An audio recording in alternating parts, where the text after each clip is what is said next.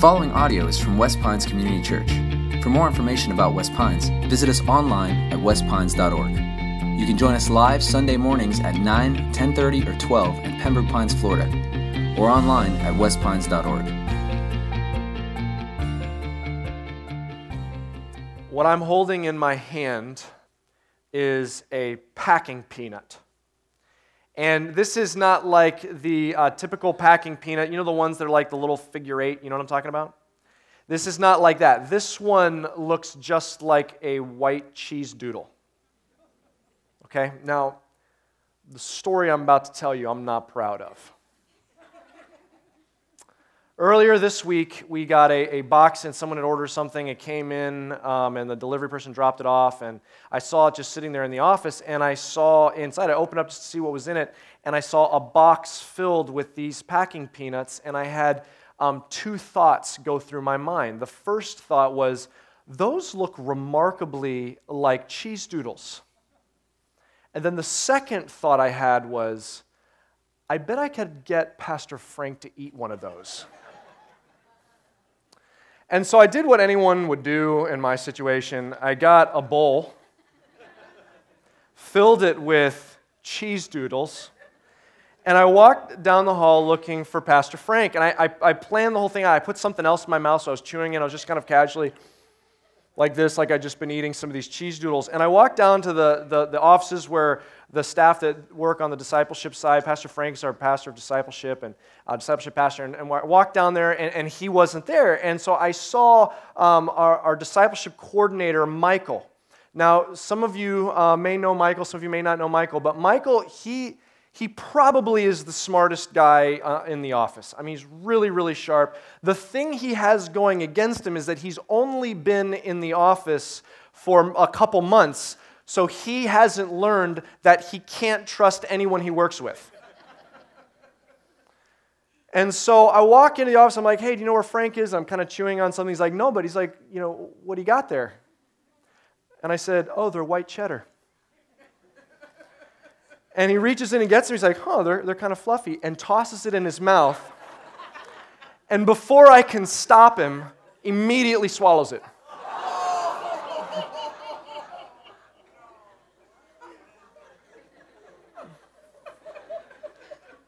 I've been concerned for his digestion all week.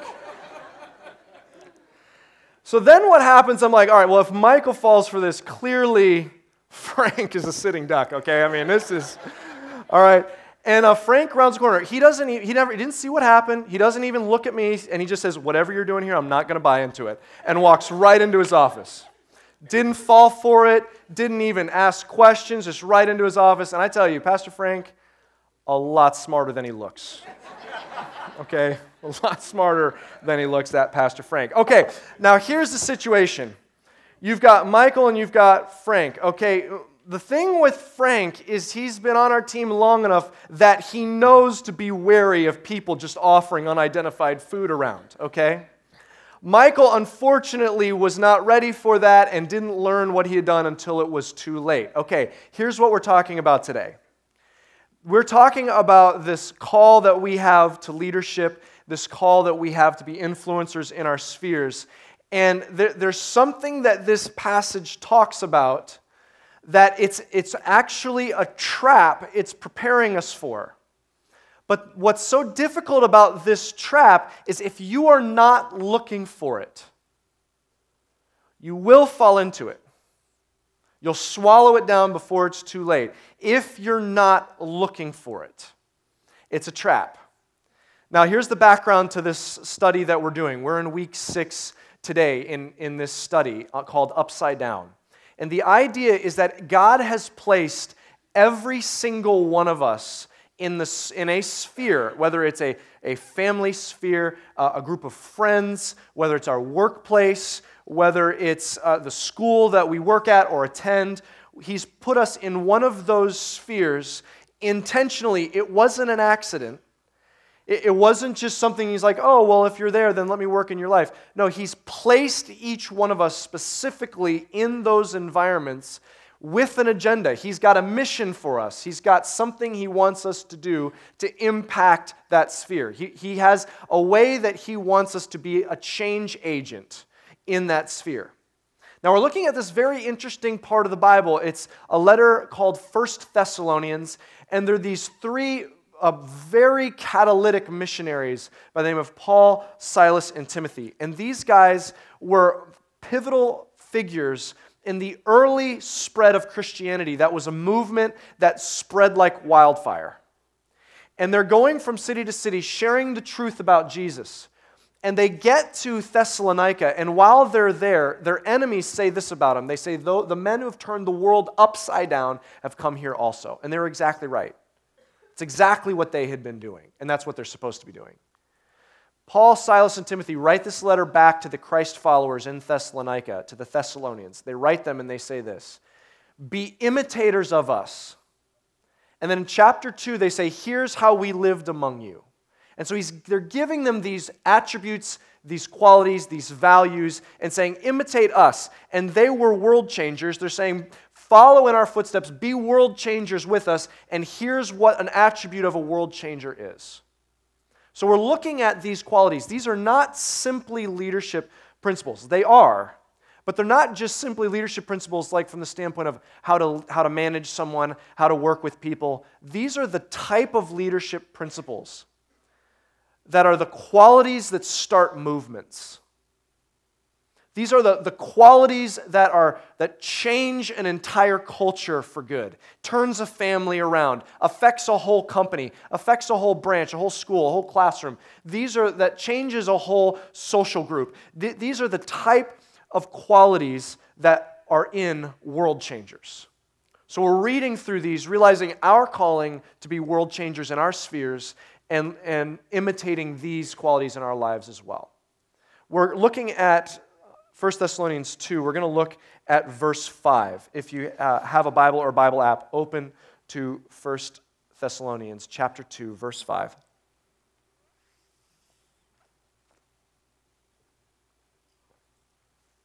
Here's what it says. Paul, Silas, and Timothy say, "For we never came with words of flattery, as you know." We discussed that last week. That was the attribute we looked at. But then they say this, "Nor with a pretext for greed. God is witness." Now they've given a lot of these different attributes along the way. They say, one of the things, we had boldness, so have boldness. You're going to have courage. They've talked about you're going to have to be committed to the truth. They talked about how you can't be a people pleaser. We've talked about each one of these. Talked about how you can't be susceptible to or be using flattery. Be sincere. Deal in sincerity. And then this week he says, we never came with a pretext for greed. And we're going to talk about greed in just a second. We're going to talk about what a pretext for greed is. But before we do that, let's talk just about what does the word greed mean. Now this is a term we're all familiar with. The Bible, the dictionary just defines greed just very simply as excess desire. We know what greed is. You can be greedy for all different kinds of things. We typically think about greed for money, but there's greed for all different kinds of things. In fact, on Tuesday night, we will witness greed for candy. Now, I don't know how your family handles various holidays or specifically Halloween. There's all different ways families choose to follow this. And my encouragement to you, church, is go before the Lord and discern how God is leading your family to handle Halloween. Some families, what they do is they say, you know what, Halloween, it's all about, celebrating darkness, and there's all these kind of bad things. And so some families, they'll say, we're just not going to have any part of it. And they're going to kind of step back and say, we're just going to move on as if it's not there. And maybe that's how God's leading your family. That's fine. Some families handle it a little bit differently. Some families say, you know what, we're going to take out the bad, but we're going to leave the good. We're going to take out the bad of the inappropriate but we're going to keep the good. We're going to have fun costumes, wholesome costumes. We're going to keep the candy and the treats. We're going to get friends together, and they're going to take out the bad and leave and celebrate the good. That's great. Some families, and this is how Rebecca and I handle it in our family, we say, you know what, we're going to enter in and redeem this particular holiday. And so what we do is we sit out on our driveway. We usually have like a little table out there, and we have really good candy. And the reason we do that is because this is one of the few times that we in South Florida actually talk to our neighbors. And so we say, hey, it's a great opportunity to get to know our neighbors, influence them. Maybe invite them to church, get into conversation with them. Maybe have some other friends over and all kind of sit out and engage them. However you handle that, the most important thing is to go before the Lord and ask God what He's calling for you to do. And whichever those scenarios you operate, when you're handing candy to children, I bet you've never had a child, when you put candy into their bag or their little bucket, say, oh, I'm sorry, that's a little too much. Here you go. Let me give you some back. I've decided 10 is my limit this Halloween. Just going to hit a couple houses and go on home for an early bedtime, okay?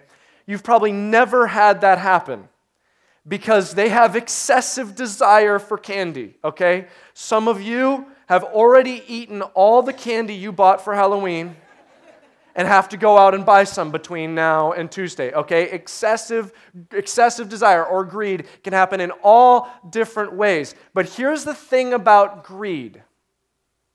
Greed is not like other sins. It's tricky.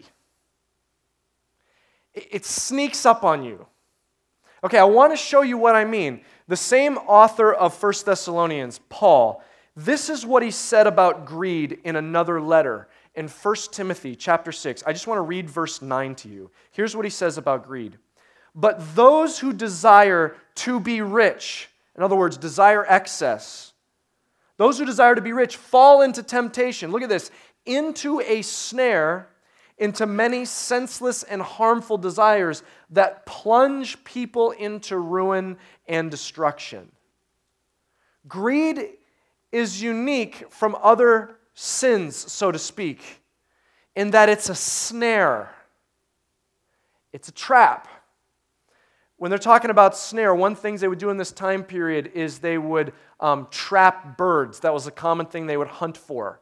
And they would keep them for various reasons. And so what they would do is they would take like they'd make a wooden rectangle with these wooden bars, and they'd put a net in the middle, and there'd be a hinge, and they'd spread it like this, and they'd put a like bait in the middle and a trigger in the middle so that when the bird walked up and started eating the bait, the whole trap would close over them and the bird would be captured into the net. You tracking with me? It was a snare. It was designed to capture these birds. Here's what it's saying about greed. Greed is a snare. It's a trap. Well, how does it operate like that? One of a pastor that we follow is a guy by the name of Tim Keller, and I heard him say this once about his experience in ministry. He's seasoned as a pastor. He's actually just recently retired from working at his church, and he said this one time about greed. I thought this was so interesting and relatable. He said, in all of my decades of being a pastor, I've had people confess all different kinds of sins over the years. Pastor, can you help me with this? I'm struggling with this. And can you give me some insight on how to fight this? I'm kind of getting tripped up by this sin. He said all different kinds of sins. He said, but never once did someone come to him and say, man, I'm just so greedy. He said, I've never had someone say, I just really struggle with greed. There's something inherent. This is how greed is a trap. There's something inherent with greed. We know what greed is. You could spot it in someone else. It's an excessive desire. But there's something in the sin of greed that when someone's into it, you don't realize it's trapping you until it's too late. It's not like lying. Lying is typically willful. Even if it's like a reflex, like you got kind of boxed in the corner and you said a lie, like you know you did it. And now it's kind of pulling you in because it's another lie to cover that, and another lie to cover that, and it's all the immediate stress of, I told a lie. You're immediately aware. That's not with greed. The thing with greed is because it's excessive desire, it's very rare that someone says, I know this is so opulently excessive, but I want it anyway. That's not how it works. It's what's happening is our perspective of what is excessive is changing, so what we desire no longer seems excessive. We think we're just desiring something that we should desire. We deserve to desire. It's justifiable to desire. It's fair to desire that and want that and pursue that. This is not excessive. And so what happens is we walk into the trap of greed. We don't see it coming until it's too late. It's sneaky like that. It's undercover. We're numb to it. That's how most people think, well, I'm not a greedy person. The better route to go is for all of us to stop and say, where am I greedy? Where is there greed in my life? So what Paul says is we never came with greed, but more accurately what he says is we never came with a pretext for greed. Now, what is pretext for greed? Some translations put it like this: we never came with a cover with greed behind it. A cloak, one translation said. A cloak over our greed. In other words, we didn't come among you in Thessalonica. We didn't come among you with saying, yeah, we're here to inspire you, we're here to teach you, but really behind the surface, behind that covering, there's this pretext there. Behind that cloak, we actually need something or want something from you. So that's not how we operated, and God knows our heart. Now, we're bringing each of these attributes into the sphere of wherever you're influenced, wherever you have been given influence. Your friends, your family, your work, your school, your neighborhood, wherever you've been given influence, we're taking these qualities in. So here's the question we have to ask. With that place of influence, are we using that for what we can get for ourselves? Or what we can use that influence, that position, as fervently as we can for the sake of those around me and the group as a whole. Because leadership and influence and position immediately reveals selfishness or selflessness. It immediately reveals greed. Here's why. Once you have position, once you have authority, there are things that come with that. There's more freedom, there's more access, there are perks, there's seniority, there's more resources, there's more connections, there's more things you have access when you have position, when you have influence, when you get that promotion, when you are finally the senior person. There are things and perks that come with it, and it will immediately reveal, am I going to take all of that and say, is it for me? Or am I saying, now that I am in a more advantageous position to benefit those around me and benefit the organization as a whole?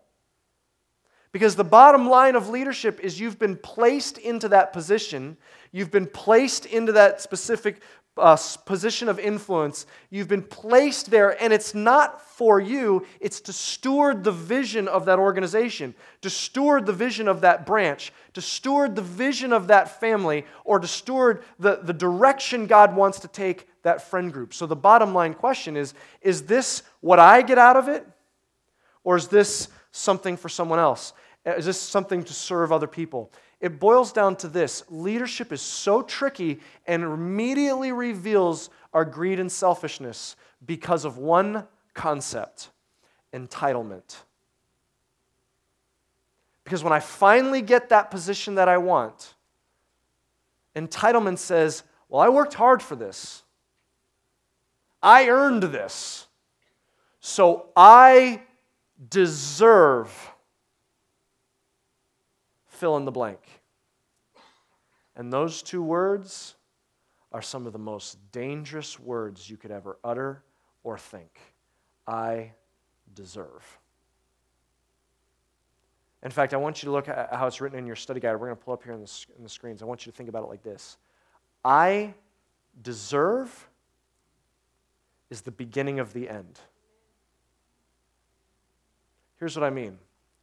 Did you notice it's saying that greed or selfishness is a snare, it's a trap? I want you to think about the difference between a snare or a trap and a weapon. A lot of times we think, oh yes, sins and these sin struggles, they're weapons that will hurt us. They're weapons of the enemy that will hurt us. What are weapons? Weapons wound or kill or maim. Weapons wound. A snare is different. A snare is not simply trying to wound. A snare is trying to capture. I want you to think it's a fish hook. It's not just trying to hurt the fish. You want it. You're hooking it and reeling it in. You're not just wounding it and leaving it. You want to capture it. You want to imprison it. You want to own it. You want to control it. The sin of greed is not just going to hurt you. It wants to own you. It wants to hook you and reel you in. It wants to lay out the bait so you eat the bait and then it's got you in its clutches. So when I utter, I deserve, when I think, well, I deserve this, it's like it just set the hook and now it's going to reel you in. It's like when I say, well, I've worked hard for this. Don't you realize, man, I've gone for so long and never been appreciated. So you know what? I deserve some of these perks. I deserve some of what I get coming to me. That's like you've just started to nibble at the bait and the whole trap just shut on you. I deserve is the beginning of the end. Because at some point as a leader, you will come to this crossroads. Am I going to do what's better for me? Or am I going to do what's better for the organization? And when I choose to do what's better for me rather than the organization, I've just failed as a leader. Am I going to do what's better for me? This crossroads is going to happen and it's going to reveal our selfishness. Am I going to do what's in my best interest? Am I going to pick what do I get out of it? Or am I here to build up these people around me? When you're entering into that sphere of influence, you're going to have to ask, you have to pick one or two perspectives. I deserve or I serve. It's one or the other. I have been entrusted with this influence on this group of friends. I've been entrusted on this influence on my family members. I've been entrusted with this influence at work or this position at work or this position in school. I've been entrusted with this. So do I walk in and say, well, this is for me? Or do I say, no, I've been entrusted with this and I am here to serve the best interest of the group, of the organization, of the company, of the school, of the family, of the friend group, and of these people that work around me. I am here fundamentally, is it because so that I deserve so I can get for me, or is it that I can serve? I'm going to have to pick which one. Because if I go down the I deserve route, what the Bible says is that doesn't just hurt you, it reels you in to ruin and destruction. Let me show you how this plays out. Let's start in this first sphere of our family. You know, if you're blessed with a spouse, man, that's a gift. You've been given a gift. If you're blessed with children or children one day or grandchildren, that the Bible says that's a gift from the Lord. They are not there to meet your needs. They don't exist to meet your expectations. He's given them to you, entrusted them with you, and he says, I've placed you in their life because I have a great plan. Your spouse is not just simply there to meet your needs. You're there to serve. I've brought you together so that you can continue stirring each other up, drawing each other, making each other into the person that I've called you to be. I have a vision for your marriage that you're serving each other to accomplish. I've given you these children to raise up in a godly way, to raise up to be these incredible worshipers of God and these incredible warriors for Him, to spread love throughout the world. He says, I've brought these gifts to you. So instead of being demanding and entitled, instead say, what a blessing. God, how can I serve them? But watch out if I fall down the path of I deserve. Man, I work so hard during the day that when I come home, man, I just need some space to myself. I just need everyone I shouldn't have to come home and then keep working so hard because I work so hard all day. You know what I deserve? I deserve to just get some time by myself. I deserve to go do this or go do that. And you know what I might be missing out on? my moment to pour into the most important people in my life? Man, I do so many things for this family that always go overlooked, and no one ever says thank you. So I deserve, and here's the problem with I deserve, is right after I deserve comes resentment that I'm not getting what I feel justifiably that I should be getting. And so resentment comes in, and it's kind of polarizing me away, and I'm resentful. And the moment I say I deserve, the hook has been set, and I'm reeling in, because watch how this works. When I'm resentful and I say I deserve, watch out when you find someone else who will give you what you think you deserve, because you'll be drawn to that person, and you know what that's called? An affair. It's not just reeling you in to wound you. It wants to own you and ruin you. I deserve or I serve. You're called, if you have a position of influence, if you're a parent or a spouse, model serving so that your children don't see, well, I'm the parent, so I get. But they're watching, one day when I have a leadership position, I use that to serve.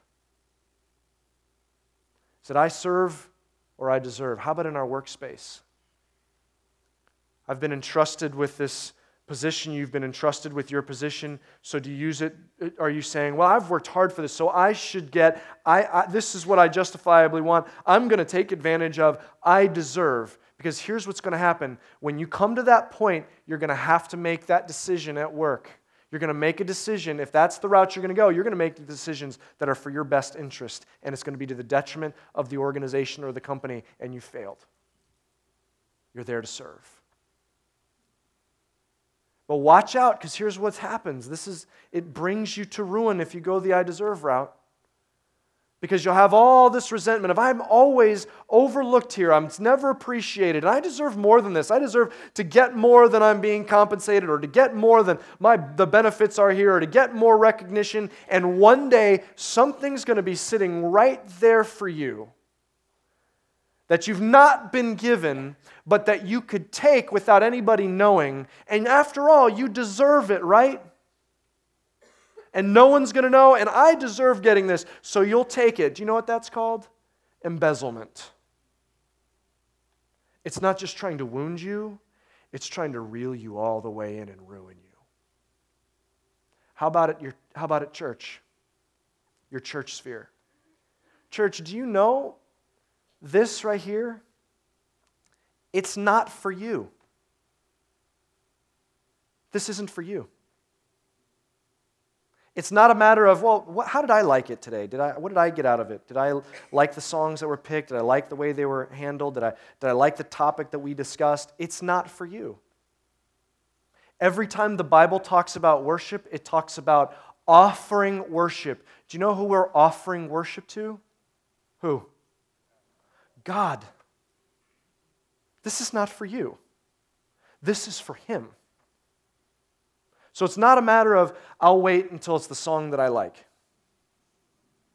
or the volume that I like, or the style that I like, or the lights or the color that I like. It's not until I'll sit back and I'll wait for you to get my attention. Or it's not, well, I wish, why do we have these ministries and not I wish we did this, so I'm not going to get involved until we have this. This is not for you. It's for Him. It's for God. We come and we sing offering to God. We come and we say, God, whatever songs you have planned today, I am going to sing them with all of my heart for you. I'm offering this up to you. I'm going to, whatever text that we're studying, you've obviously got that to speak to me, so I'm going to lean in. God, whatever ministries are offered or whatever opportunities, I'm going to get involved for you. It's I'm serving you. First and foremost, it's not driving away, analyzing, did I like it? It's not for you. And beyond that, when we come together, first it's for God, but secondarily, the foundation of Christian community is we serve each other. So it's first for God and then second for each other. We're here to minister to those people, the brokenhearted, the lost, the far from God, to each other. But watch out if I deserve creeps in, because it's going to set the hook. And I say, well, I don't like the way we do this, and I wish we did that. And what happens is this resentment. And here's the thing about bitterness and resentment. I can't help myself, but I go to this person. Can you believe that we do this? I wish that we do this differently. Or one day I hope that they start doing this, and I can't help myself but to spill that over to the other people. And you know what's just happened? It's called division. And you've now, if you do that, you have torn apart the bride of Christ, the wife of Christ. That could be the most terrifying thing of all of the options we've just talked about. Because it doesn't just want to wound you, it wants to ruin you. Watch out. Greed is not like other sins. It's tricky. No one thinks we're greedy because the excessive desires that we have, we think we're justified. So unless we're watching for it, we won't find that selfishness. Unless you're watching for it in that leadership sphere that you're in, where you influence your family, your friends, your work, unless you're watching for it and saying, I am not going to be selfish and greedy. It's not for me. It's for this group. It's for the people that I get to love on. It's for them. It's either going to continue to feed your selfishness, or you're going to be able to bleed it out through the position that you've been given by pouring in and serving the people around you. The spheres you're in, is it I deserve? Is it what's in it for me? Or is it I serve? Here's your challenge for this week. Here's your homework.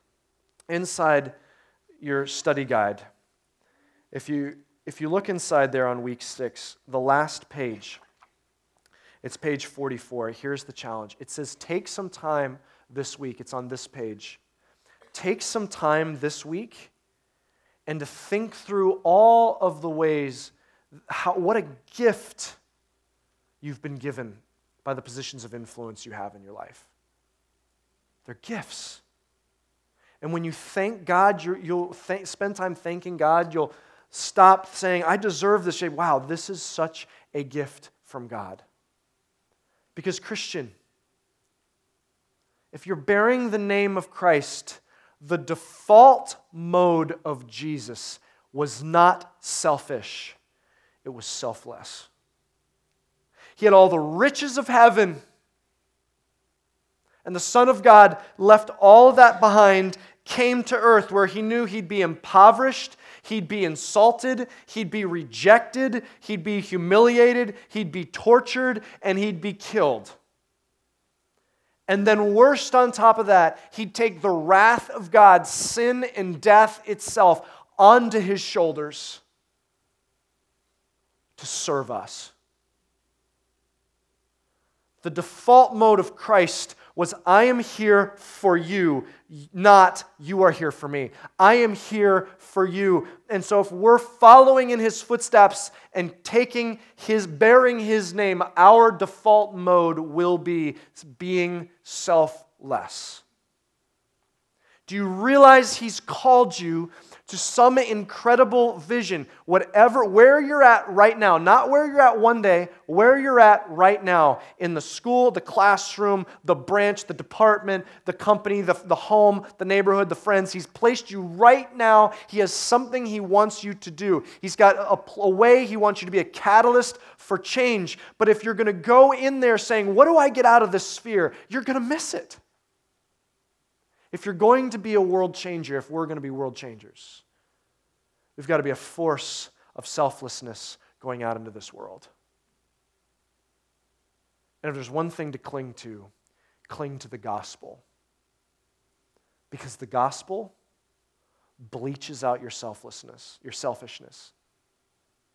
Because the gospel tells you what you deserve, what you really deserve. Christian, you know what we deserve?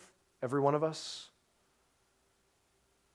Because of the sin in our life, it doesn't matter what we do, we deserve an eternity away from God in hell. That's what we deserve. But the gospel also tells you what you've been given. You've already received everything, Christian. You've received eternity.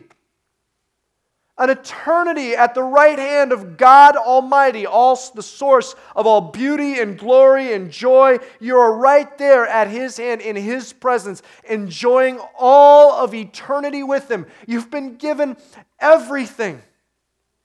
How could we be grabby and clawing and desiring all this other things that the world has to offer? You've already been given everything, so we can give this life to serve.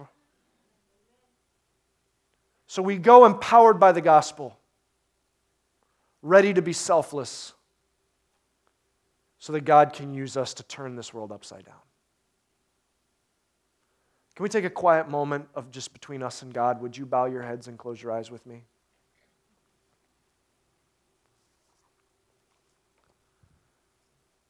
Christian, can you just take a second, just quietly in your seat, and just thank God for the gifts He's provided in your life? The privilege of the friends and the family and the place of work and the place that you're an influence, the privilege. And just surrender it. Say, God, I'm here to serve. Show me how to do that. It's not about me. It's not for me. But maybe you're here and you're saying, look, I want to take that first step with God. I want to receive that gift of salvation. I want to know that I'm going to be in heaven for eternity. How do I know that? Well, it's just a simple gift. He came to serve you. He died on the cross. He's offering this to you as a free gift. He paid for your sins, washed them away, so that you can have permanent forgiveness. You can receive permanent forgiveness from God. Right now, you can take that step and receive the gift of salvation.